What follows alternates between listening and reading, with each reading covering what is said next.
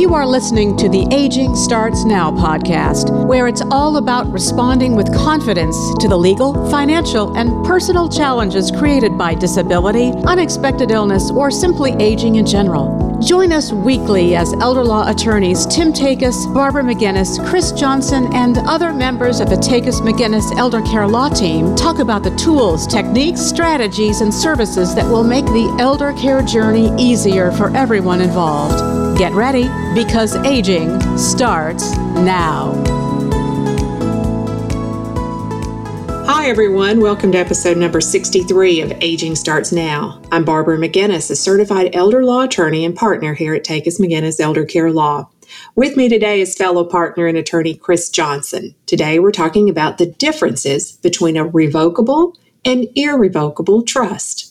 Morning, Chris. Morning, Barbara. Thanks for having me on. Yeah, let's talk about what is a revocable trust. Do you want to start off? Yeah, I think, and that's the most common question I think we get, because when people think of a trust, I think the one they've most often heard of is they hear a revocable trust, a revocable living trust, and they're like, what is that? And the way I describe it to them, to kind of put it in easy, simple terms, is it is a legally recognized entity that can hold property and be managed for a third party. And effectively, it's a contract. And so the grantors put in all these stipulations. And in a revocable trust, I call it the triumvirate. The grantor, or the people or person who is establishing the trust, is also serves as the trustee. And the trustee is, I call, the chief executive officer. They're the CEO of the trust. So they're the person that's going to manage the trust and run the day-to-day operations.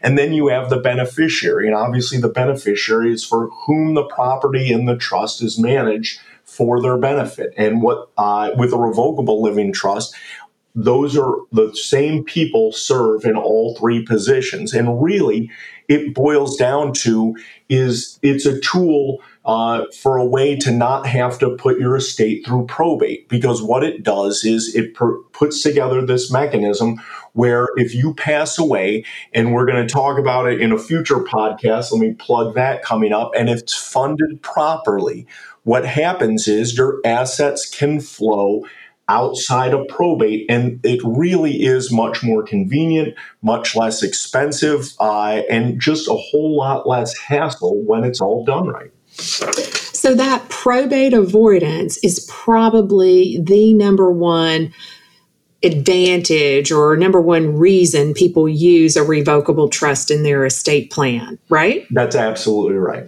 Are there other reasons that we would recommend a revocable trust? Absolutely. I mean, it can be used for a couple of different things. One of the big advantages I talk about is it allows you to, quote unquote, see around corners. And so if you have a beneficiary and the expectation is maybe they're going to take their distribution outright, but then something bad happens to them where getting a lump sum distribution all of a sudden isn't a wise choice, the revocable trust can have provisions built in it so that doesn't end up disrupting government benefits for that lifetime beneficiary, or for someone who has a substance abuse problem, someone who has a gambling addiction, where a lump sum of money might prove more harm than good. There's all sorts of extra advantages that you can do and you can put forth. I always say, it's kind of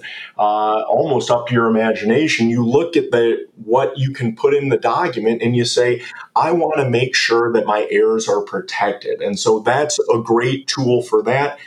It can be used to fund testamentary trusts. And so it'll give you kind of an advantage of I can avoid probate, or I can make sure this testamentary trust is funded. So there are a lot of other advantages, but I think most of those are considered ancillary to the avoiding probate. When people think revocable living trust, they think avoiding probate. Sure, they do. And sometimes they forget you even get that advantage with an irrevocable trust, because there's all kinds of other reasons that you would use an irrevocable trust in your estate plan. But before we go to irrevocable trust, let's just wrap up some of the other reasons or ways that people use a revocable trust to help their unique circumstances. I have seen families use a revocable trust for just asset management, because while a grantor can be the trustee and the beneficiary, they don't have to be. You could have another person serve as the trustee. So for asset management for the grantor / beneficiary, someone that's becoming of advanced age and perhaps declining capacity, and that they're vulnerable to external or third party influence. A revocable trust could just protect them from themselves in a way. We do that a good bit. I also have a client that's using a revocable trust to kind of manage a fairly sizable estate for his children, and he's serving as co-trustee. So children have inherited money from grandparents. Dad is serving as co-trustee with this adult young child, 20-something, teaching them how to manage and invest. And then the child adult is still the beneficiary.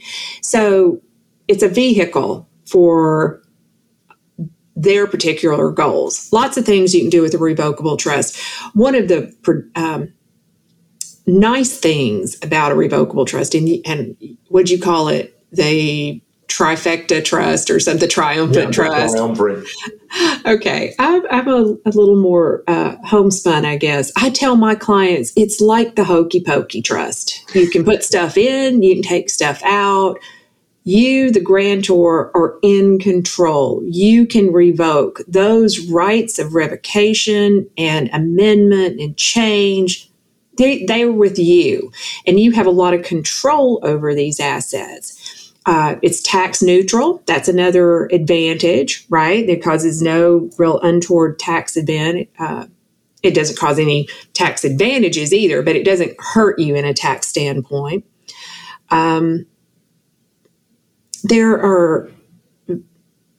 Anyway, I'm in love with trusts. I think they are a great invention of the legal mind and how they can help people reach their goals and solve problems. What are some of the cons of a revocable trust, or some of the negative things that you tell families to be on the lookout for? Is there anything with a revocable trust? It's not so much negative or a con. It is the potential for misunderstanding. When clients hear trust, I think just because they know little bits and pieces here and there, and they pick up things from friends and neighbors and other family members, that sometimes they can have a misguided belief that somehow if they put something in a revocable trust, those assets are protected. And oftentimes clients are stunned to hear that the revocable trust does not provide any layer of asset protection. And it's that misunderstanding that needs to be nipped in the proverbial bud and let them know up front. The primary goal, now there's all these other ancillary goals that we've laid out and the abilities to do these different things, but primarily we are setting this up for a probate avoidance tool in the vast majority of the cases. And you need to understand that this is not going to shield or protect assets from some of the bad things that life can bring. And as long as they have their eyes open, it's not necessarily a con. It's just understanding that's not the tool for those types of jobs. It's you use the irrevocable trust for those types of jobs. And so the irrevocable trust, if my revocable trust was the hokey pokey trust, the one that's flexible, easy to use, almost hard to mess up kind of thing, nothing can go wrong easily with a revocable trust. The irrevocable trust is a different beast. It can be it gives you that asset protection, which is the number one positive thing, but it's not very flexible. There is loss of control. There are potential tax consequences. So an irrevocable trust has to be thoughtfully entered into. And who are they the best solution for? Who does they work for? Well, it depends what you're shooting for, because there's all sorts of reasons to do it. And as we all well know, there are very many different types of irrevocable trusts. But I think commonly what we'll see are people who are older, they're past their retirement age, and they're kind of in their forever home at this point. And we're worried about long-term care costs. Maybe we haven't purchased a long-term care insurance policy. Maybe there are other things we're concerned because we have chronic conditions. And if we can transfer that home or the family farm or any other piece of real estate into an irrevocable trust, what that does is you will hear people commonly refer to it as the 5-year look-back trust. And what they're looking at is they're looking at planning for TennCare, for Medicaid. And once Medicaid is going to penalize for gifts, transfers of assets for less than fair market value. And when you quitclaim deed your property into a trust, the trust didn't buy it from you, so you have made a gift. So there's going to be a look-back clock for the last 5 years on any of those gifts, and there can be a penalty. But if the skilled nursing care isn't in your, on your horizon in the next couple of years, you can get the home in there, and you can shield it from estate recovery, and you can shield it from those types of things that are make the possibility of losing the home real for so many people, and that's very frightening because for a lot of people, especially middle-class people, the home, the land they own is most likely their most valuable asset. And it's something that they want to make sure that, hey, I want to give this to my children. This is a gift. We've built this up. We built this up to not only take care of us, but make sure our children are in a good position going forward. And they don't want to see that lost unnecessarily. So with an irrevocable trust, we get the byproduct advantage, so to speak, of probate avoidance, but during life, we get asset protection over our home, our land. This is how we save the farm a lot of times, right? We can transfer money, different types of liquid investments into an irrevocable trust as we plan for future long-term care costs. And it protects for both husband and wife if we're a married couple, or if we're a single person of high net worth and we want to make sure that assets stretch the rest of our life and we leave a legacy. So it definitely fits the bill for a lot of folks with those sorts of worries. Is there ever a time that a simple will would be better than having a trust of some sort? There's a time, well, one, everyone should have a will. And I think sometimes people are surprised when we set up even just a revocable trust to avoid probate. And then I say, okay, we're going to execute your will now. And they're stunned that we're even doing a will. And I talk to them that it's a pour over will. It's there as a backstop. And we don't want single points of failure in the planning. And so that catches people off guard. There are some people where maybe the estate value is so low, it's just not necessary to the expense of establishing the trust and trying to manage that, because maybe their estate can flow via small estate affidavit, or they have done a very good job of beneficiary designations on all their accounts. And so everything has been essentially converted through a non-probatable asset through other means.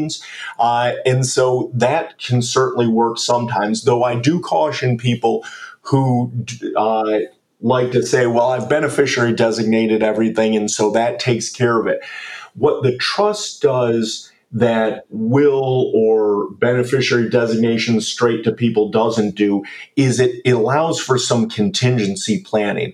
If the person you've beneficiary designated predeceases you and you haven't put a contingent beneficiary, well, now it's in your estate, and so you better have a will. And so I'm a big believer that you should always have a will no matter what. But people tend to think that they can outsmart this and do it in a better way. When you have significant assets, the trust planning, I still think, is the best one. Another scenario, though, where you might a will you'll use in conjunction with a trust is a testamentary trust will for your surviving spouse to be able to protect some assets for them. And that's a tool where you can only do that via the will. And again, probate is not inherently a good or a bad thing. It is a tool. And are we applying the appropriate tool for the appropriate job? Well said, Chris. I thank you for today. I thank you for every day that I work with you. I love working with you. I thank our listeners. Takacs McGinnis is a life care planning law firm helping families respond to the legal and financial challenges caused by chronic illness or disability of an elderly loved one. Join us next week for another episode of Aging Starts Now. Thank you for listening to the Aging Starts Now podcast. For more information about today's show, visit tn-elderlaw.com, click on the Free Resources tab, and then click on Aging Starts Now. You'll find the show notes there. And while you're at it, why not check out all the free resources available at tn-elderlaw.com? Document downloads, the Takacs McGinnis blog, educational videos, informative articles, helpful links, a TV show, and more. It's all there, free for the taking. If you enjoy listening to the Aging Starts Now podcast, please subscribe, rate the show, or leave us a review. It's easy to do on whatever app you use to listen. We would love your feedback on the show. Aging Starts Now. We'll be back next week with more candid discussions about challenges created by aging, disability, and unexpected illness.